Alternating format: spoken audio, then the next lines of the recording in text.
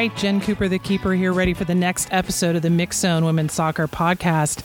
This is episode number 316. With that number, we give a shout out to Christine Nairn. She has taken 316 corner kicks in her 150 regular season appearances in NWSL. The midfielder has played every season of NWSL, dating back to 2013.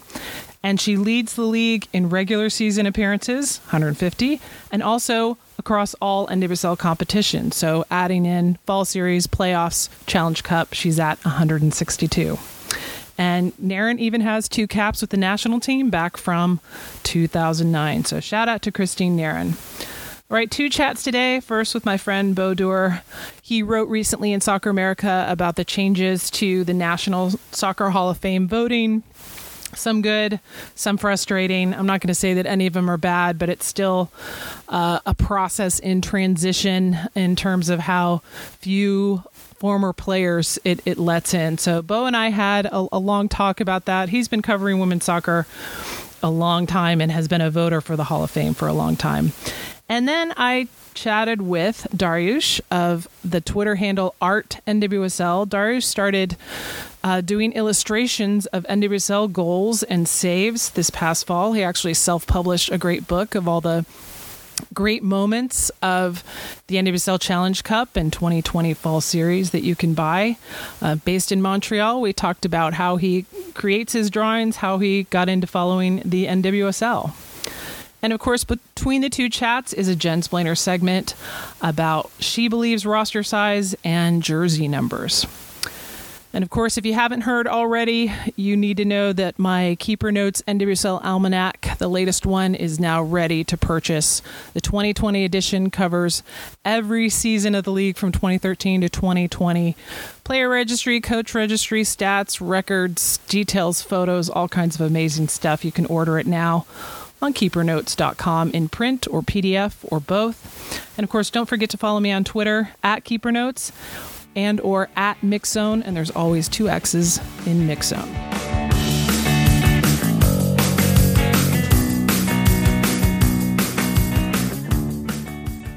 All right, Jen Cooper here with Bo Doer from many different soccer outlets, Guardian, Soccer America, what have you.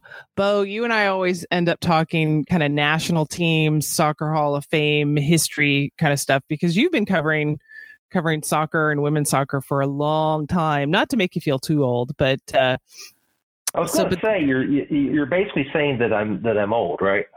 Well, I'm trying to say, in addition to being old, you've been covering soccer like longer than me and Dan. Putting it that way. Have I? Okay. Maybe. Hey, you're not 25, you know. I know. But I can still say, you've probably been professionally writing much, much longer than I have. So, but yeah, no, you're not that old. Anyway, the reason I have you on today is talk about the National Soccer Hall of Fame because they changed their system this year, and I figured you were the best person to kind of walk us through that change. And of course, there's still some things that don't make sense. I mean, to me, the ridiculously small number of people that can actually be inducted each year, especially when, we have so many excellent women players over the years. And then you don't just have to be American to be in it, right? As long as you played in an American league, you're eligible, over a certain number of years. So in addition to the men's national team, you've got all of these, veterans of MLS. So walk us through it. I mean, where are we right now with National Soccer Hall of Fame, which has been in its new digs now for about 2 years? Yeah, and they're still underwater. I mean, not financially, and at least not as far as I know, but in terms of the number of people who deserve to be in, who are not. And to give the brief history, for many years, the hall just kind of operated on its own. Not many people knew. I'm sure someone knows how they were inducting people, but it tended to be, it wasn't a nomination process that was particularly public. And so, and also, soccer history kind of had these stops and starts in the U.S. And, right. So there were several people who got in from the American Soccer League of the 20s and early 30s, which at the time was a fairly significant soccer league. I mean, not just in the U.S., but internationally. And so a lot of those guys are in, especially if they were on the 1930 World Cup team that finished third, albeit out of 13 teams. But still, really good accomplishment. No one's going to complain that they were recognized. No one's going to complain that there were a handful of people recognized before that. Then you got to the 40s and you got to a fallow period in U.S. soccer history. And from those periods, I think there was one guy who in his biography, it talks about how he also was in a production of Tristan and Isolde I'm sure I'm not pronouncing that right. But, as for a stage career, and as someone once put it to me, it was, a bunch of people nominating state ref assessors and things like that. I think that's an extreme example. Yeah, I think that's an extreme example, but you go back and look through, and if you were on a World Cup team that won a game, congratulations, you're in the hall, basically. And if you played in the NASL and had any sort of name for yourself, congratulations, you're in the hall. I mean, it's not just Pele. It's a fair number of people from the NASL days. Now, in I want to say 2004, they changed it and said, okay, this is how we're going to do it. We're going to have we're going to send out ballots to people who meet certain criteria. And it's all living Hall of Famers and possibly some dead ones. And team executives who've been executives for at least 3 years or somewhere in that neighborhood, and select media members. And we never really knew how those selections worked. And in fact, the one that I can toss out that didn't make a lot of sense that came up last year, The Athletic has a full-time women's soccer writer in Meg Linehan. Guess who did not have a vote as of last year? Right. Meg Linehan. And there were several other people who, if you ask them, they would readily admit, why do I have a vote? Especially considering, why do I have a vote and Meg Linehan doesn't? Now, those of us who voted, there were a handful of us who were quite vocal in saying, wait a minute, the bar's being set way too high. And so, you don't necessarily want to have it to where anyone can nominate their buddy, the ref assessor, and that person gets in. Or if you sat on the bench at a World Cup, you get in. But, let's say you're a defender who was among the best defenders in the world for several years and have a couple of Olympic medals and World Cup medals and got capped 200 times, and you're not in the Hall of Fame. Kate Markgraf. Guess who I'm talking about? That would be Kate Markgraf. Yeah. Right. Who was inexplicably, and Kate Markgraf went all the way through several years on the players' ballot, and should say there are three groups. There are the players who are people who meet a certain criteria, and that's actually a fairly low bar just to be nominated. You're not eligible until you've been retired for 5 years, and then I believe it's 3.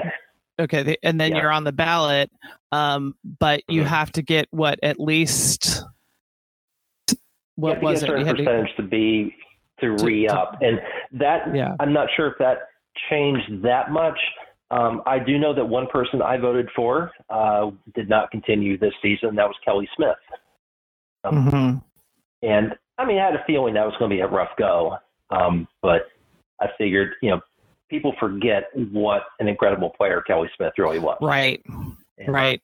WSA and WPS. Yeah. Mm-hmm. Yeah. And even in between, she played for the New Jersey Wildcats. Yeah. W League. So, stayed in the U.S. to do that and played college here. So the big problem with the system, I mean, to kind of simplify it, is just that once you got to the part where the eligibility was appropriate, people still weren't being voted in, based partly because of who's Right. voting and that there was a limit to the number of people that could be inducted each year, and that the voting threshold was pretty high, that you had to get X percentage to be considered. So like, what didn't it take like 5 tries for Milbrit to get into the hall? And you're on that player ballot for 5 years, and then if you don't get voted in, they move you to the veterans ballot. Is that it? I think it's more than 5. I should have all this in front of me.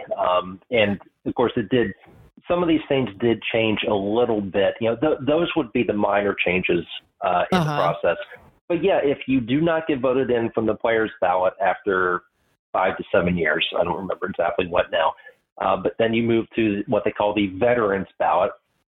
And then there's a separate category for builders. And so that's how Don Garber's in. That's where you talk about people like Peter Wiltz was up for consideration this year, but he was not one of the finalists. But people like that, and some referees. I mean, one referee is on there is Essie Baharmist, a great World Cup referee, did the first MLS game. And they'll do some interesting rotation with the builders, like 1 year only referees are eligible and things like that, so that they'll try to have a greater diversity of builders. But that's not really what you and I are concerned about here. What we're concerned about here is the number of players who then get passed to the veterans. And when they started this new system,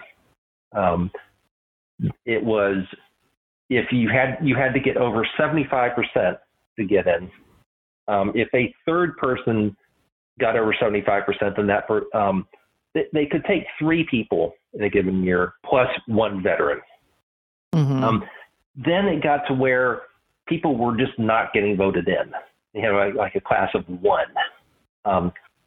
So they lowered the threshold to 2/3. There was 1 year in which no one got 2/3. They handed out, actually may have been 75% still at that time, but they said, okay, here are the top 5 vote getters. We're going to hand out ballots again and have you all vote to try to get one of these people in.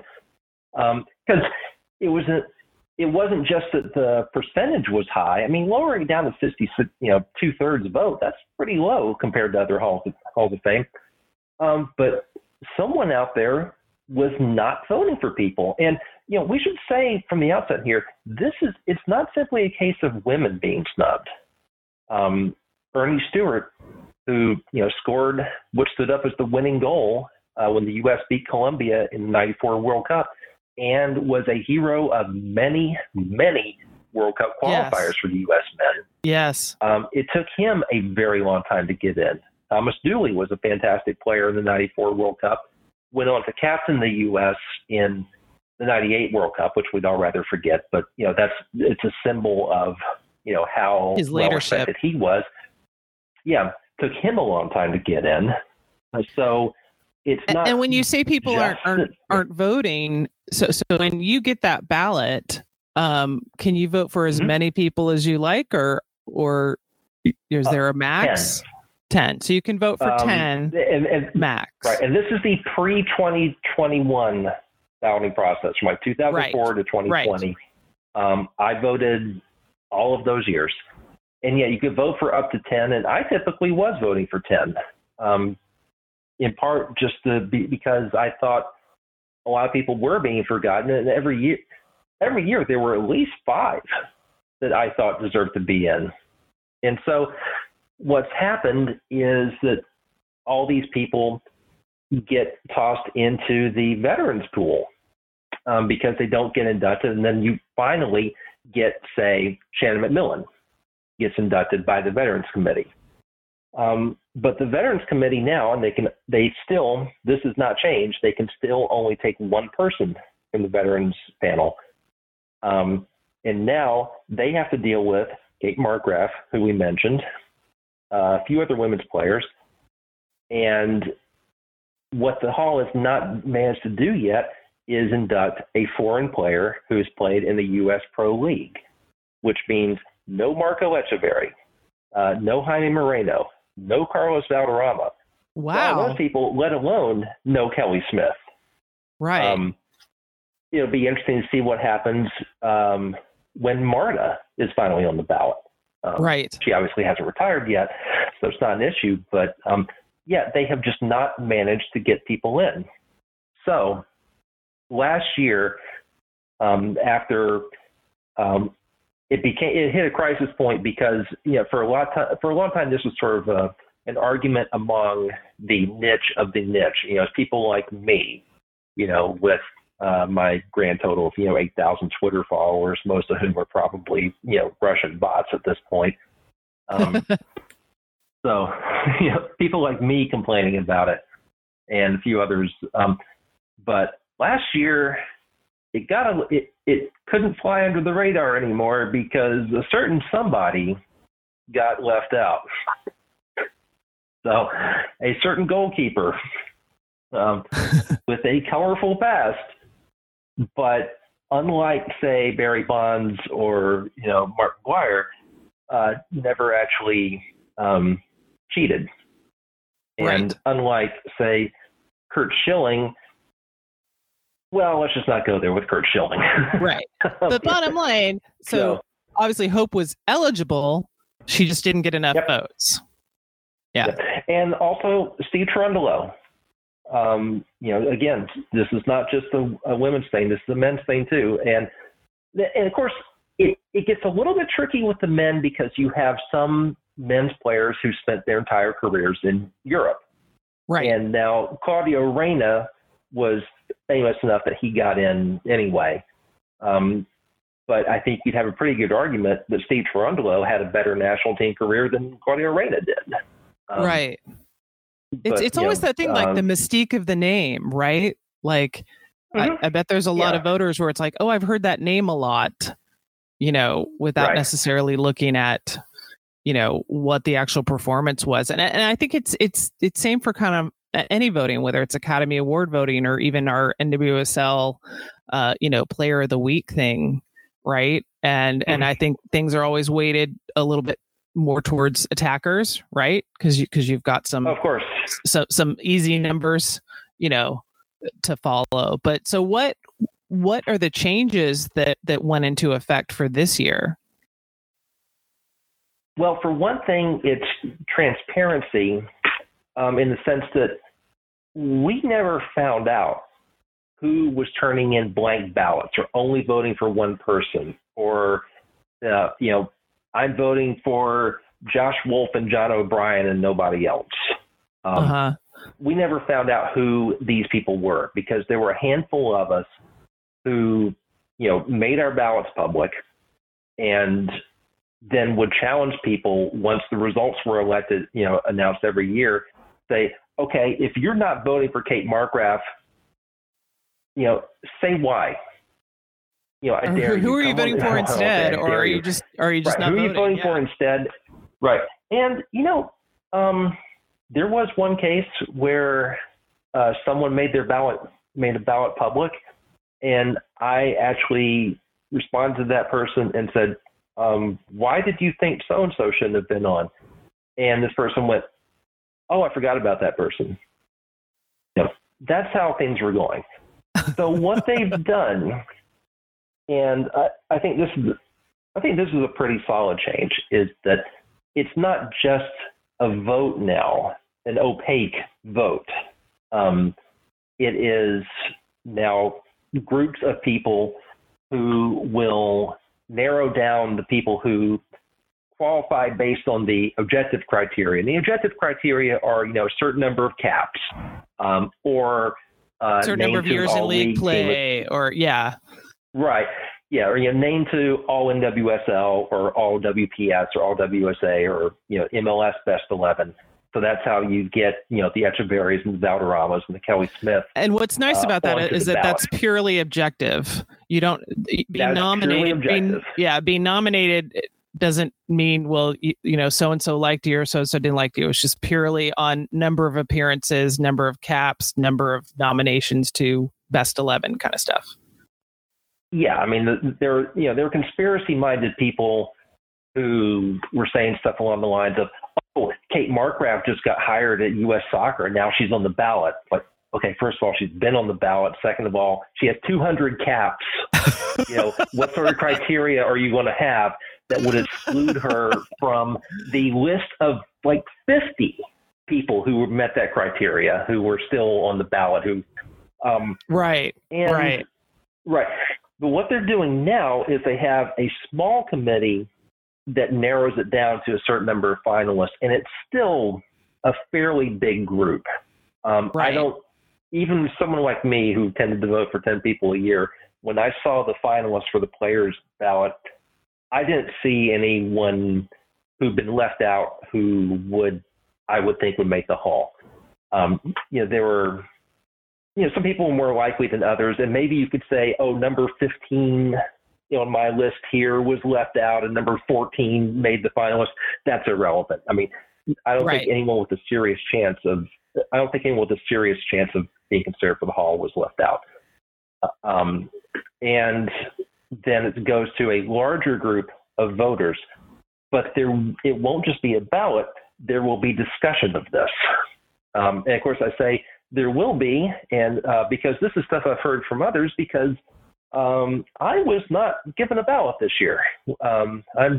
They say they're going to rotate, so maybe I'll be on a future year. I thought it was very strange that after being not just voting all these years, but being fairly outspoken about it, that I was not selected this year, but maybe in future years.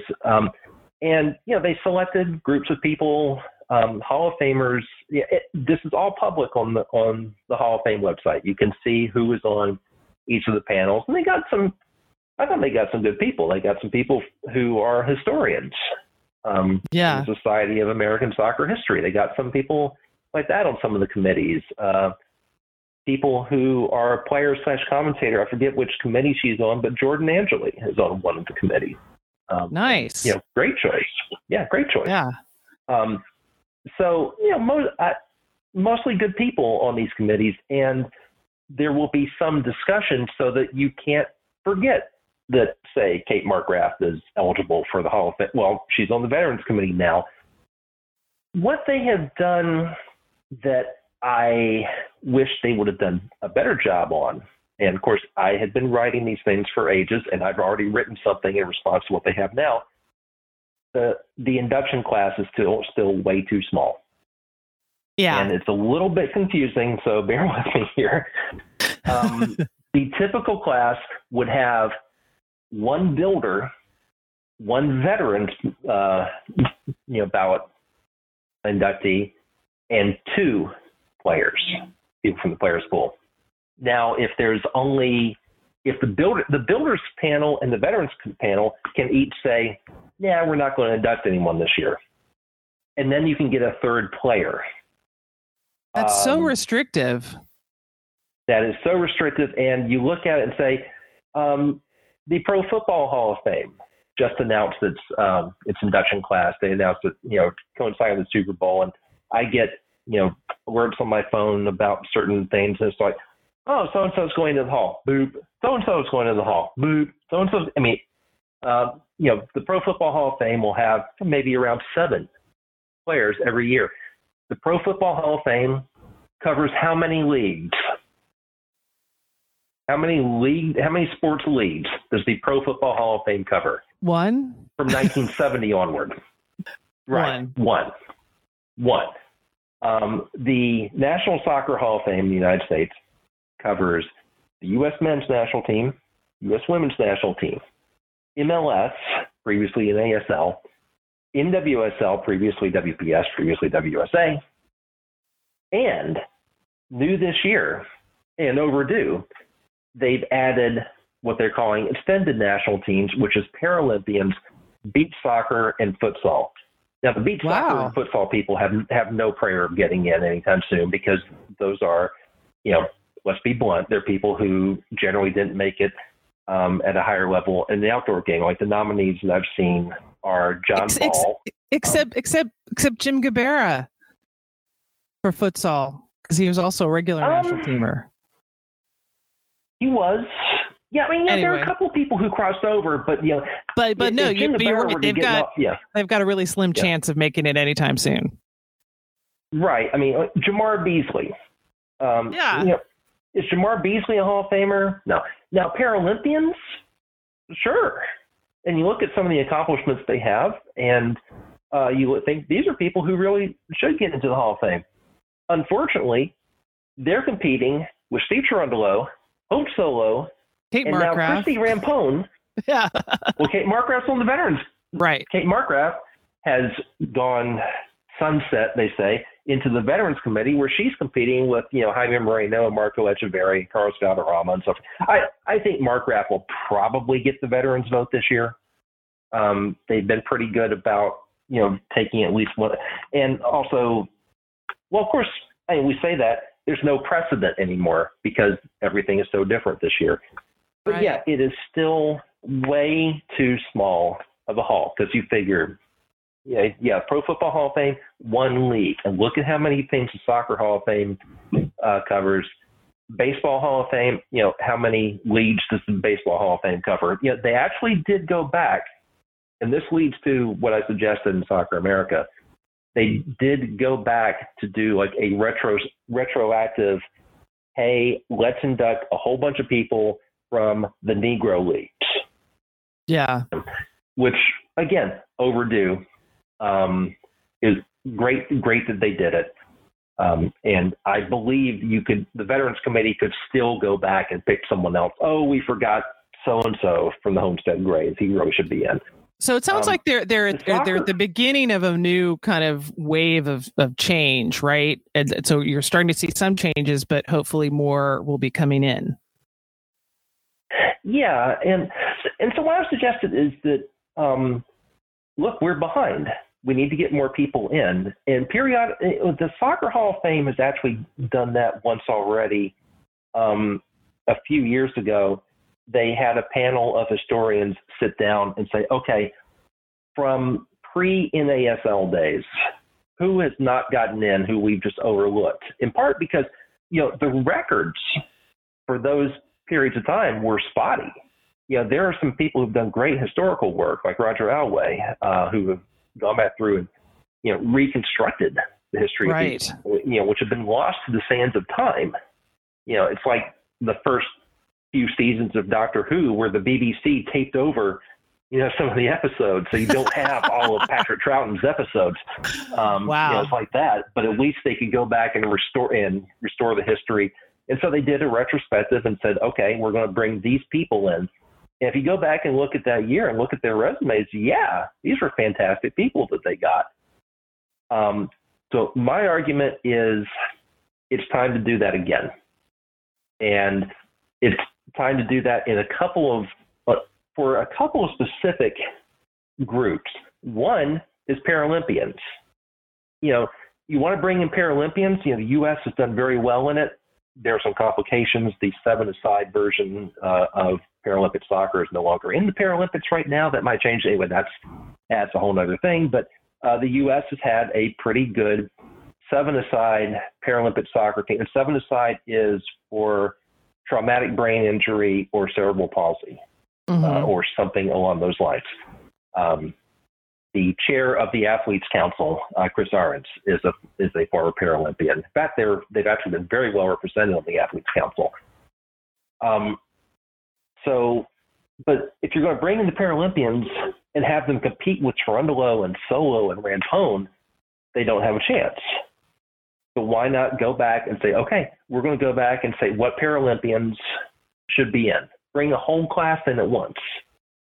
And I think you should do that with players from MLS and NWSL and WPS and say, okay, well, we're going to get Moreno and Echeverri and Kelly Smith. I would vote for Kelly Smith. Get that group in. And then double the class size. And seriously, we're going to keep not bringing in 2 players a year? We're just going to keep creating a bottleneck that's going to get bigger and bigger and bigger, because this makes sense for what we can call the dark periods of soccer in U.S. where there was only one league, if a league at all, right? And very sporadic national team play. But you've got very active national teams, very active leagues, multiple leagues. Like, yeah, like we got to get caught up, right? And we're going to start seeing a lot of NWSL retirements, soon, of players who have played every year of the league, like I don't want her to retire anytime soon, but when Christine Nairn retires, it's like she still leads the league in all-time appearances, right? And like that's something to be considered, right? And that's someone who, she only has 2 national team caps from back when she was 18, but hey, that's a huge accomplishment to lead that. And as it stands now, she has no chance. Right. And some other people, one name that pops into my head every now and then is Heather Mitts. Yes. Suffered some injury problems, the same as Allie Wagner. Allie Wagner is never going to get in.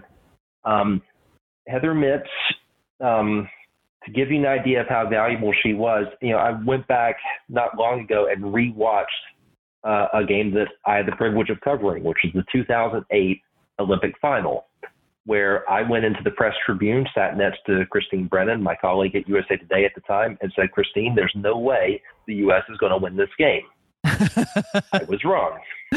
And one of the reasons I was wrong is that, well, first of all, Hope Solo, who you may have heard didn't play against Brazil the year before the Women's World Cup. That might have... She stood on her head in this game against Brazil and had game of a career. She did. But you know who else did? Was Heather Mitts. Yeah, and I had to go back and rewatch the game to truly appreciate it. Yeah, and then like I said before, you're not always going to get, a defender who's not going to be on the score sheet at the end of the day, isn't going to always get that attention. But she was part of 3 Olympic teams, also the 2011 Women's World Cup that she didn't take the field, and, played in WSA, WPS, almost played in NWSL, but said, no, okay, I'm ready to go have a kid and retire and step away. But that's a great example. Right. And someone who, again, I mean, if Kate Markgraf isn't getting in, what chance does Heather Mitts have? Right. And, to me, I don't see any problem with extending it. I would say this. It doesn't devalue the accomplishments of Pele if Jaime Moreno gets in the Hall. Right. It doesn't devalue the accomplishments of the guy who was in Tristan and Isolde. Right. If Steve Cherundolo gets in. Right. It doesn't devalue Mia Hamm if Heather Mitts and Christine Nair get in. Yeah. I actually had someone contact me after the piece I wrote for Soccer America and to say, there were all these people who pioneered women's soccer before the 1991 World Cup. There was a team that existed for about 6 years. These are the people who built it from scratch. And so they're the equivalent of, say, a men's player in 1912 who's in. And do I begrudge that player from 1912? Absolutely not. It's good that the Hall of Fame reaches back that far. The Hall of Fame should reach back to 1985 for women's soccer. So there are tons of people who are deserving. And also the other idea I tossed out was the idea of bringing in a whole team. Now, in the past, what they've done in the past is, you were on the field in 1950 when the U.S. beat England 1-0 in the World Cup. Welcome to the Hall. And on an individual level, a lot of those players surely deserved it. I would say, let's bring in the entire 1999, bring in the 1999 Women's World Cup team as a team. And you'd bring in, of course, several women's soccer teams because you really want to bring in every Olympic champion, every World Cup champion. And I would say bring in, 1998 DC United. They won the Inter-American Cup, which is not contested anymore, but they won CONCACAF. They beat Vasco da Gama. They were a fantastic team. That's a team. There are some, the Basketball Hall of Fame does that. They bring in entire teams.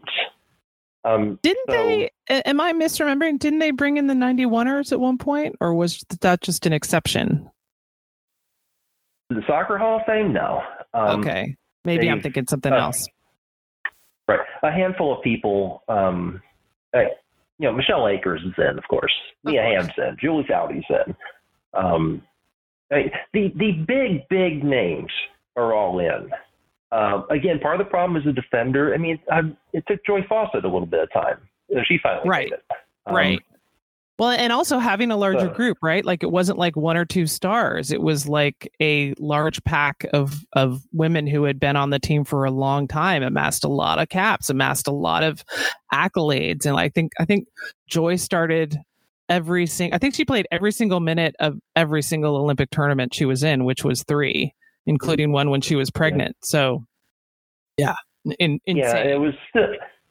It's difficult for defenders. Now, of course, you also get a little bit of an advantage if you stay in the game. I mean, Joy Fawcett, I don't think went on to any serious coaching or anything like that. Carla Overbeck has been an assistant coach at my alma mater, Duke, for eons. I mean, even 30 years different almost. Head coaches now. Yeah. And so she stayed fairly active in the game, so it was perhaps a little bit easier for her to be around. Now, of course, Kate Markgraf, even before she was named to her position as director technique of whatever, they kept adding positions. She's in charge of the women's national team program now. Yeah. And before that, she was on if you go back and look through annual general meeting books of U.S. Soccer, which I'm probably the only person who does that because I'm a nerd. But she served on so many different committees within U.S. Soccer, and she was a commentator, and she stayed in the game, and she still didn't get into the Hall of Fame unless, hopefully the veterans will get her in this year. So we're basically running the point into the ground now that they have not let in enough people. And there's been some talk that, there are people who get frustrated and say, well, MLS should just start its own Hall of Fame. It's not going to happen because, the U.S. Soccer Hall of Fame was built into the MLS stadium in Frisco, Stadium, Texas. Yeah. Right, where FC Dallas plays. And we don't want to dilute it like that, right? We don't want to end up having, here's an NWSL Hall of Fame and here's, the U.S. Women's National Team Hall of Fame. It's like Soccer Hall. Yeah. Right. You want Mia Hamm to be in there alongside that guy from 1912 or alongside Brian McBride. And Kelly Smith and Brian Ching and all these random. Yeah. Right. Exactly. All these people, you want them to be in there together. I would be perfectly happy to see Hope Solo and Steve Cherundolo go in. And, Hope, it's worth saying, I have been the target of her ire on more than one occasion. Yeah. I voted for her. Of course I did. Yeah. Because you have to separate sometimes the personality from the performance. And, right. She's had not just one, but several incredible performances on the world stage. Yeah. She was, it was kind of funny is that, she was not ever always the best at club level, but in a big game, did anyone ever do better than she did? I mean, exactly. Not that I've seen, Brian Scurry, I would put on the same, and it took Scurry a long time, and she wasn't the first ballot one. Right. It's just, you look at that and go, what do you need to do? I just think that just speaks to how deep our talent pool is. But let's wrap it up with what happens now this spring. When do people vote, and when are the winners announced and inducted? Oh, I don't know. I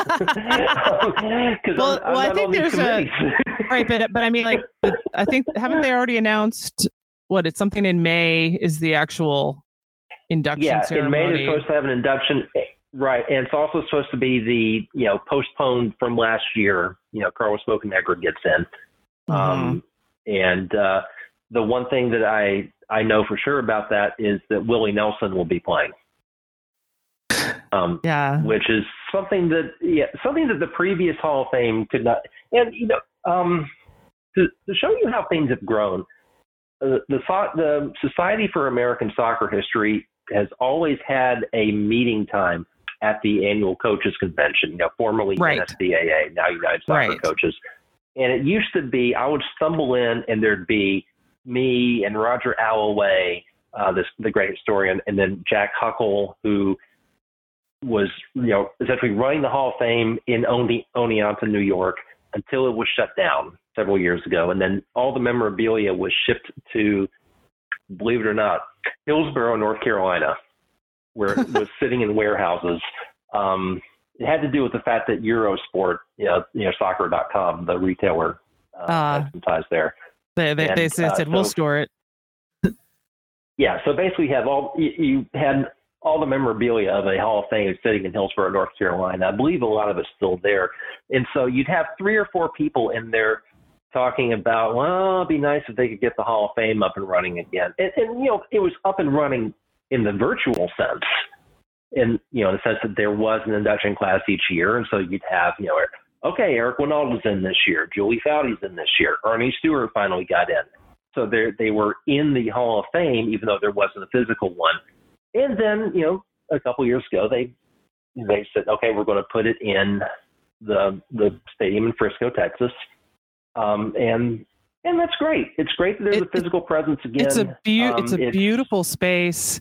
It's amazing. There's interactive experiences with it. And one of the things I loved when I visited 2018 during the 2018 CONCACAF tournament up there, they have a whole wall of jerseys, and the jerseys change out. Basically, what they represent is the current champion in every possible U.S. league division. So they have, men and women's NCAA, all 3 divisions, junior college, NAIA, MLS, NWSL, USL, PDL, like it was really cool to see, right? That it's just comprehensive. Yeah. So that I would highly recommend a visit there when visiting there is appropriate. Yeah. And go see Willie Nelson. So it's fantastic. I mean, that's stuff that, they were not able to do in Oneonta. I mean, where, there's a bunch of people who worked really, really hard there's just, there are so many people in soccer who've gone unappreciated, who really worked so hard to keep. I mean, it's why the most recent book I wrote was on 2012 in women's soccer, which was the year that there was no full-fledged professional league. And you have these people who said, well, we're not going to let it die. And it kept players like McCall Zerboni playing. Right. She would not be playing today if she didn't have that 2012 season to carry her through to the start of NWSL. Yeah, that's exactly what she told me. So, it's good, which is why it's good that the Hall of Fame has a builders category. And, we make fun of it because it's, so-and-so was a state ref assessor and somebody of his voted him in. But yeah, I mean, it's good that to recognize people. And, the builders category, you could take many more people than you do. I mean, is Peter Wilt ever going to make it? Probably not. Does he deserve it? I know women's soccer fans, current ones, might not know who he is, but he was a big part of Chicago Red Stars in WPS in terms of marketing, among many other things. But, well, Bo, thank you so much for taking the time to walk us through the very convoluted Soccer Hall of Fame history and some of your suggestions. And I mean, I'm excited that they're changing, and hopefully we'll continue to see some changes, and hopefully some more people will, the maximum number of people will get voted in at least this year. I certainly hope so. And it's always nice to come on your show and complain like the grumpy old man that I am.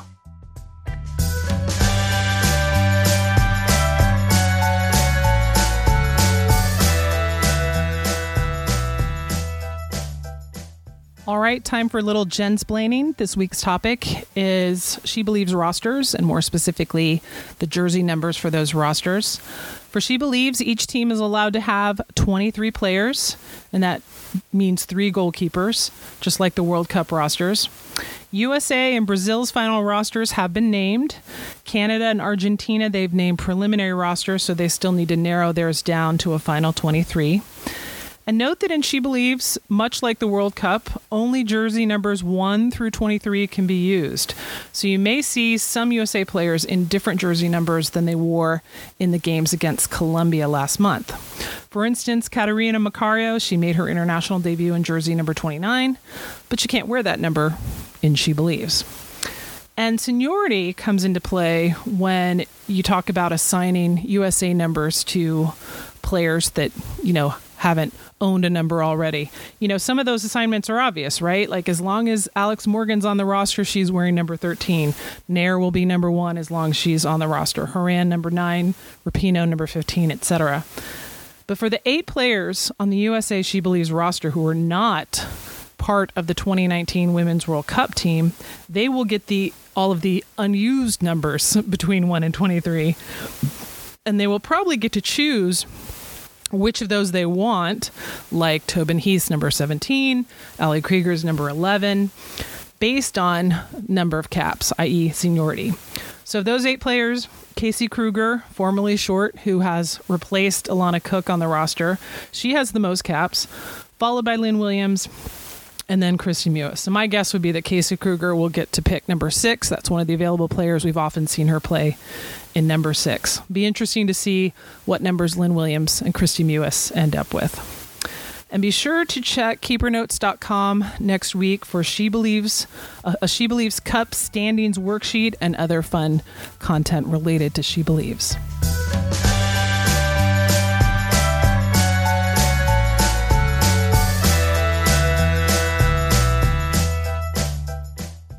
All right, Jen Cooper here with another great WOSO friend from Twitter that we've discovered each other, I guess, Dariush, based in Montreal. Dariush, thank you so much for joining me on the podcast today.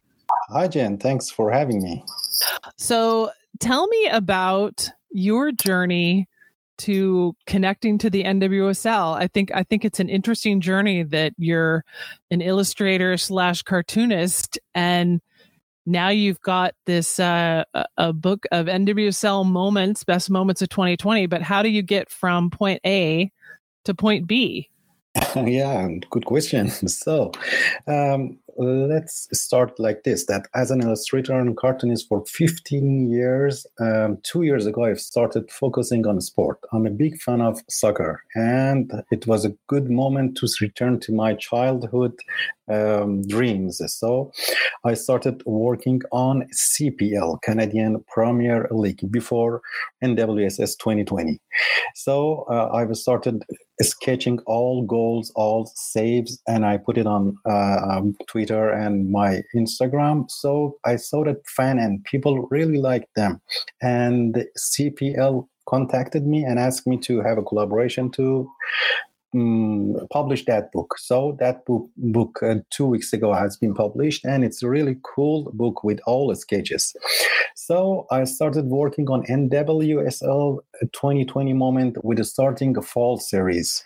So every day after finishing each match, I just I was looking to the videos. I just looking at the goals, best moments. I try to sketch them and put them on my platform on social media. And again, I saw that, oh, really, people like it. And for myself, it was really surprising because I never considered like this on women's soccer. And it was a big experience for me because not only I drawing the sketches, I was enjoying watching the watching the game, and I found out it was really nice. And that way, it was very, I think, because of the pandemic situation, it was a very alive league. Most of the league was closed, but this league was continuing their matches such alive and such beautiful.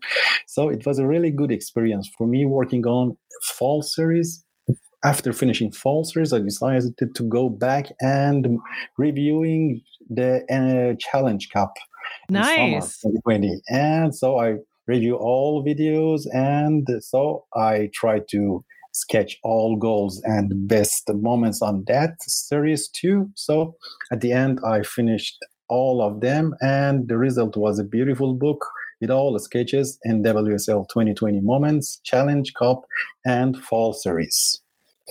That is such a wonderful way to capture, both of those. I guess we'll go both of them tournaments. Where it's like it's something tangible that you can, have in your home and look at, right? Like whether you're a fan, whether you're a player, something a little less fleeting than a video. Where I think we're also used to streaming. That you're like, oh, the video will always be there. It's like, well, will it? And it's a little more personal than just a straight photo, of one of those moments. Yes, you're right. Because normally when you Illustrator, for me, it's a difference between illustration and sketching a movement with a photo. Because I try to show movement when I show a goal or best. Because I really like to show, okay, the ball is from this way. This player pass in that player. This player goes this way. And if someone has already saw or watched this goal, when she or he take a look at this sketch, immediately they can imagine that moment. And most of the people tell me like this. And it was interesting because I have a very good experience to most of the NWSL players send me a message to Twitter or Instagram, and they were very happy. They share my work in their pages, and it makes me really happy and gave me really so much motivation to continue this thing. Well, and I think it's just another indication of how the demand for women's soccer items, not just jerseys, but everything around the game is still so underestimated by merchandisers. And I think sometimes by the league and teams themselves. But, in the era of social media, that actually there's a way to get stuff out there in a way that, say, there wouldn't have been 15, 20 years ago. I mean, much like you, putting together my NWSL Almanac for the first time, now it was five years ago, it's like, that's me doing it by myself. And this is just the third time that I've actually printed it, right? But it does give you at the same time a lot of freedom you're right. Control how it looks and sell it where you want to sell it and do it the way you want to do it on your own deadline. So I want to ask you, as you're, when you were going back and looking at those Challenge Cup videos to decide, how to capture each goal, like, are you watching the videos over and over and over, or does it just take you a couple of viewings and then you're like, oh, that's a moment? It is a good question, actually. And because of this, I think this job or this kind of illustration is just for someone who loves watching soccer, because you need to watch more and more. And you don't, for me, as a big fan of soccer, I won't be tired or exhausted to watch more and more soccer. For me, it's just a film. It's watching a movie.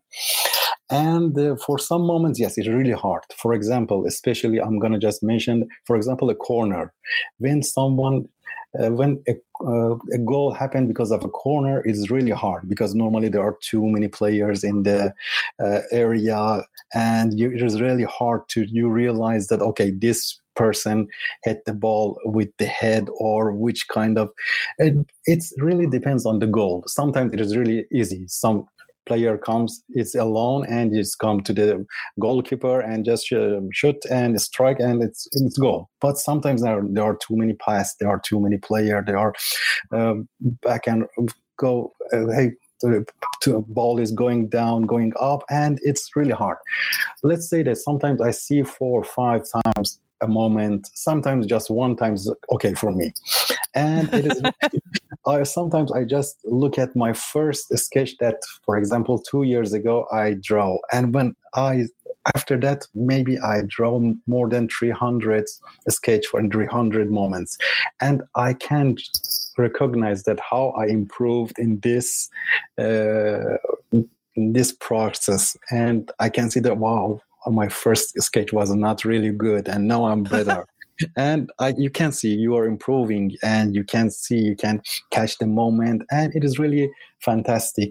Let's say that I'm a full-time graphic designer and I work as a company. And this kind of job, it is in my fun time, in my spare time. And when I come home, I started to do something like this.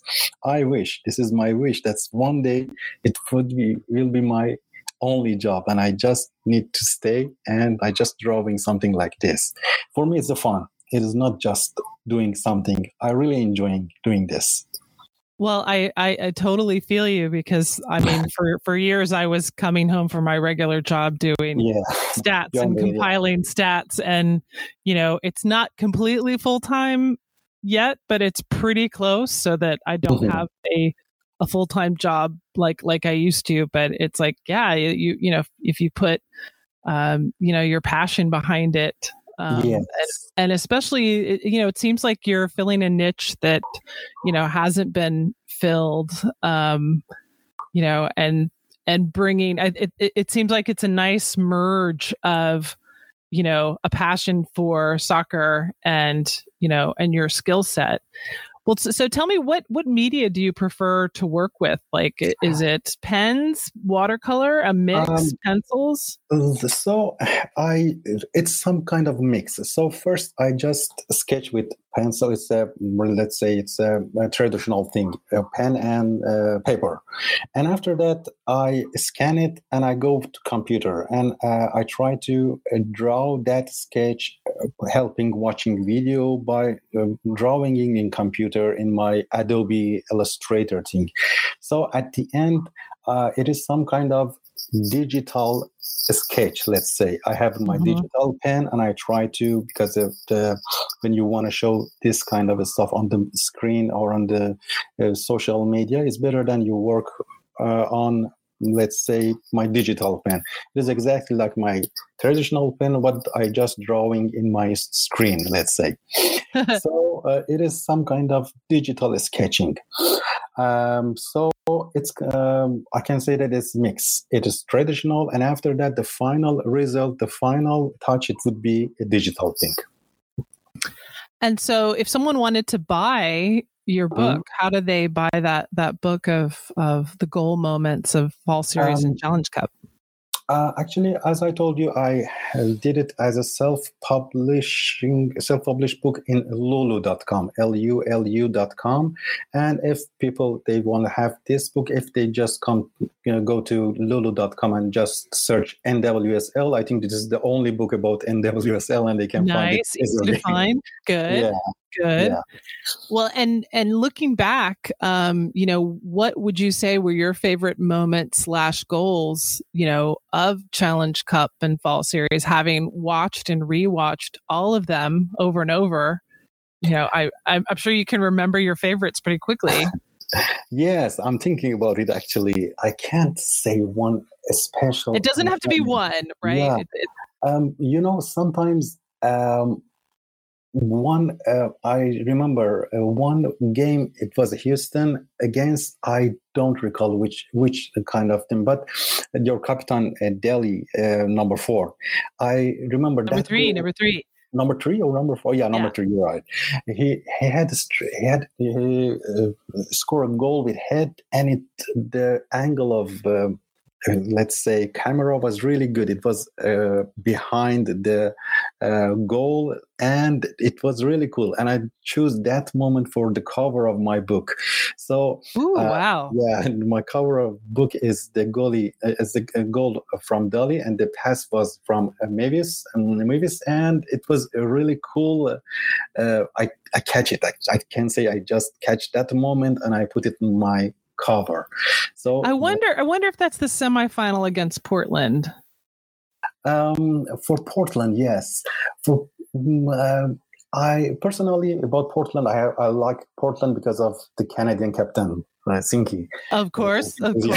So she's a legend, and when I want to draw something about Sinclair or her goals, I'm really excited. I'm really special for me. And of course, she had none in the Challenge Cup, but she had 6 in the Fall Series. She was on fire in the Fall Series. So, So let's put it this way: for the Fall Series, which one of her goals was your favorite sinking goal? Maybe you're laughing at me, but one of this penalty scores is my favorite one because it was the easy one for me to draw. Okay. Well, that was going to be my next question is knowing that she had 3 penalty kick goals. Yes. How do you capture how do you choose what moment of the penalty kick goal? I'm assuming you're maybe drawing that like before the ball's gone in, where it's like a moment that catches a lot of like movement that the ball's gonna go in. But yeah, how would you choose how to capture a penalty kick? I'm excited you came up with this question because it is really hard because you have 2 moments. One moment that the player hit the ball, and the next moment is the ball is through in a net, through in a goal. Right. And you have to, first of all, I need to grab the player when she is hitting the ball. And after that, you need to go forward, maybe a little bit more forward, and you see the diving, yes. goal. So you need to go and grab 2 moments and mix them together and make your artwork. So I work like this. It is not just capturing or just click on pause and drawing this. You need to mix them from the moment that started, then the last moment that ball is in the goal. That's like it. It's like a story, like the shortest story. You need to grab 2 or maybe 3 different scenes and choosing whether you're capturing the behind the goal angle or behind the kicker angle or another angle. Actually, this would be a personal thing for me. I really like to grab the good angle. Sometimes, so as you know, after the goal, you can see there are 2 or 3 different camera. You need to choose one of them. For me, the most important thing is showing the movement. Sometimes you can't show the movement from, for example, behind the goal or from the far, or from close to the player, because in some sense, in some replying scene, you just can see the player that hit the ball, and after that, the camera moves and shows the goal. And it is a little bit tricky. Maybe the most important thing in this job, let's say, is you need to find your favorite moment. And yes, as I said, it's 2, maybe 3. You need to put it next to each other. Sometimes you need to showing the movement. You need to add some exaggeration for the movement. You need to add some line to show the movement. Some kind of comic style to make it alive. Let's say. It is not just an illustration. It is not just a drawing. And I like it because of this, because you need to choose a different angle. And sometimes it's a big challenge. You find the players, who did the pass, who was the defender against the player. Sometimes I try to put all players' name in the scene. And it is a big challenge for me. For example, in fall series, for best saves of the week, I try to put the name of any player on the scene. It was a big challenge for me because most of the time you have 12, you have 13, and you need to go back, you need to go forward, you need to pause to see the number, to see the face, to find the players, and I like this challenge. And that's great that you're doing saves too, so it's not just best goals. Yes, it's not all of the goals, but it's yes, because of saves too. Because of this, I just name it moments, not goal. Yeah. So yes, this is the best moment. For Challenge Cup, it was more difficult because for each game you had best save. So I had to choose. YouTube makes the thing easier to me, especially the NWSL YouTube, because they choose the best moment. You don't need to watch 90 minutes the game. You can just see that moment. So it helps me a lot to find that moment and work on it. Now, before this year, Dariush, before 2020 rather, how much were you watching NWSL? to be honest with you, 0 second because. But now NWSL has another fan. Exactly. Now I'm following every day. I'm following the Twitter account of NWSL. I'm just following up the draft days. I'm following each team. Okay, which player goes to the team? Which team added to the NWSL 2021? And now I can say that I'm a really big fan of NWSL, not because of my work, because as I told you, I'm a big fan of soccer. It's not about the man or woman. Or I watch any game around the world. But here, I realize that it is. You can see exactly the same power, the same ability, the same technique that girls do in the field, like women, like the men. Right. And you can see very, very special skills from the girls in the field, and I just wow, and I was to look at it. Oh, how she did it!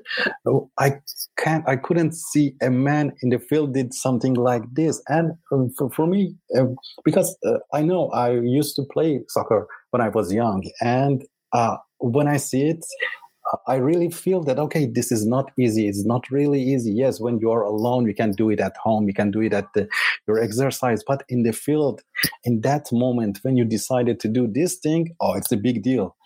And for me, yes, now I'm a big fan of women's soccer. Well, and I'm sure you've been following Christine Sinclair for a while. Yeah, sure. You know, yeah, which is great. Well, I'm so excited that we have looks like a pretty big slate of NWSL this year, in addition to the Olympics. So I want everyone to take a look at lulu.com and check out Darish's book. And how should people follow you on Twitter if they want to see any new stuff you're doing? Actually, I have a main account in Twitter, Dariush Comics, and beside, I have another account especially just for NWSL, that NWSL-Arts. Nice. Yeah. Well, so everybody can check those out, keep current with your drawings. And Darish, thank you so much for all the work you've done to support the game and for taking time to chat today. Thank you. Thank you for having me and gave me this opportunity to talk with you and the fan hear about me.